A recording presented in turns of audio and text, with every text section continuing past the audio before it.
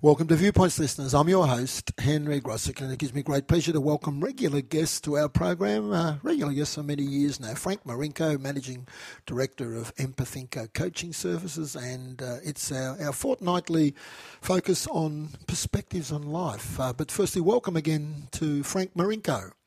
Oh, thanks, Henry. Great to be here. Oh, it's great to have you here, and we're moving into an era now, Frank, where we can do a bit more. We've got a bit more freedom, I think. Is that the correct word? Yes, I think the freedom is definitely on the way. I think people are feeling as though they're just getting out of this malaise. The last time we spoke, we were talking about the languishing, but I still think from my conversations with the public that there's still this lack of power in the community. So this segues into today's topic, doesn't it? It does. When I talk about power, I talk about the proration power the power is proportionate to the time it takes for your word to become reality.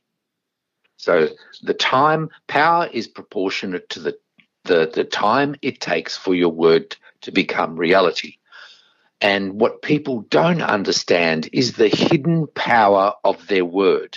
And if they could understand it, it would give them this vast access to increases in performance. What people don't understand about their word is that it has a complex unity. And by complex unity, I mean that our word is broken down into a number of facets that if we don't understand, we end up feeling powerless, feeling as though we haven't achieved anything. And with that lack of power comes a great deal of unhappiness.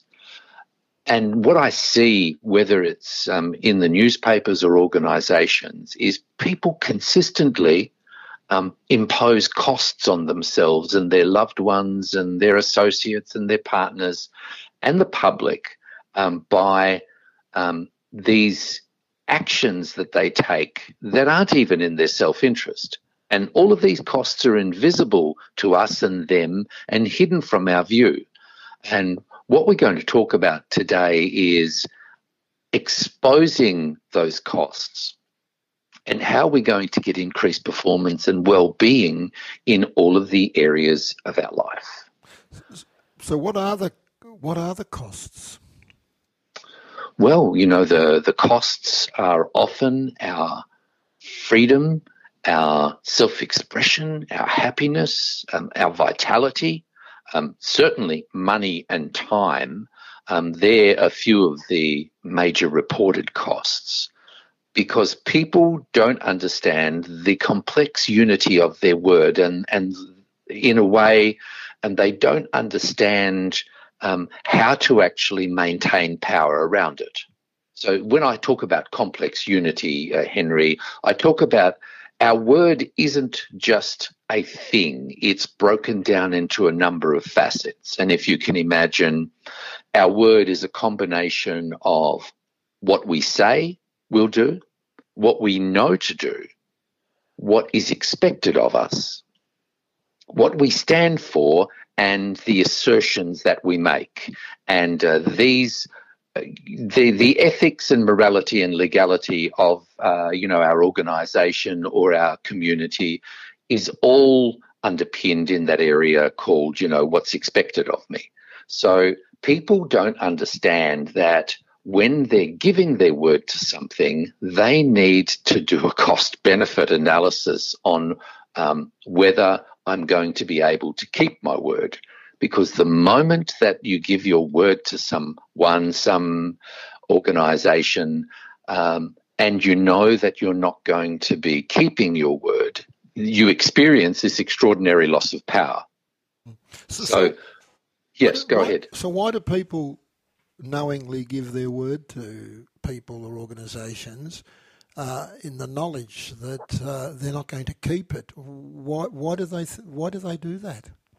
Oh, Henry, the existential question. And it seems that admiration is the highest coin in the realm. People will die to be admired, to be well thought of, to be accepted. And then out of that, people will say the most ridiculous things or promises just so at the time they can look good to others. But the downside of that is that they're feeling terrible about themselves because they know that they're not going to be able to keep their promises. So what we do with clients is we actually have them go through a checklist and analyze, where have I not kept my word and what's it actually costing me? And so, it's a pretty easy thing to check on your checklist. Where am I not doing what I said I've done or doing it on time? Where am I not doing what I know to do? Where am I not doing what's expected of me? Where am I not standing for what I say I stand for? And, where am I making assertions that I can actually find no real evidence that they're true, and yet I'm putting these assertions out into the public? And ultimately, yes, go ahead. So from an organisational point of view, I know you do a lot of organisational coaching. Yep. And it's experience I think a lot of people that are dealing with organisations sadly come across, Frank, is that the sales team of an organisation have targets to meet, and sometimes they overpromise what they're going to deliver on behalf of perhaps the other teams in their organisation. So you buy what their message, and down the track, because the salespeople are not responsible for follow-up action, it's the other people in the organisation who then cop the flak for what you could say is an overstretched promise. Now, doesn't that get down to the hub of an organisation's culture and everybody being on the same page? It gets back to leadership. Oh, it does, Henry, but there's a sting in this tale that I haven't yet told you, which I'll tell you now, is that when you're dealing with your word, the power isn't in keeping your word. The power is in honouring your word. So the moment that I realize that I'm not going to be able to do what I said, I'm not going to be able to do what I know or do what's expected or do what I stand for, and I get in touch with the impacted parties and let them know now that I'm not going to be doing it or counter-offering, and then offer to clean up the mess that my not keeping my word has caused, all of a sudden, holistically, you're able to restore your word to that power again. And, as you know, in leadership at times, Henry, we've got to take on stuff that we have no idea about how we're going to deliver it. But we say, standing for the organisation or education, we're going to take it on. So when you're able to honour your word, you're able to actually restore the power of that complex unity by letting people know that you're not going to be able to keeping your word. And, research shows that people want to work with people who actually clean up their word, because we all know there are times when the circumstances just have it that we're not going to be able to keep our promises. But when we're able to honour our word, all of a sudden, people have real power and they can start taking on enormous opportunities because they know that they can restore themselves to workability. It's a fascinating topic, Frank. Time, as always, gets away from us. If people want to get in touch with you and take that theme up further or work with you on other things, how would they do that? I found the easiest way these days is just to call me. My phone number is 0438 771 954. If I don't answer and pick up, leave a message and I'll get back to you normally within 24 hours.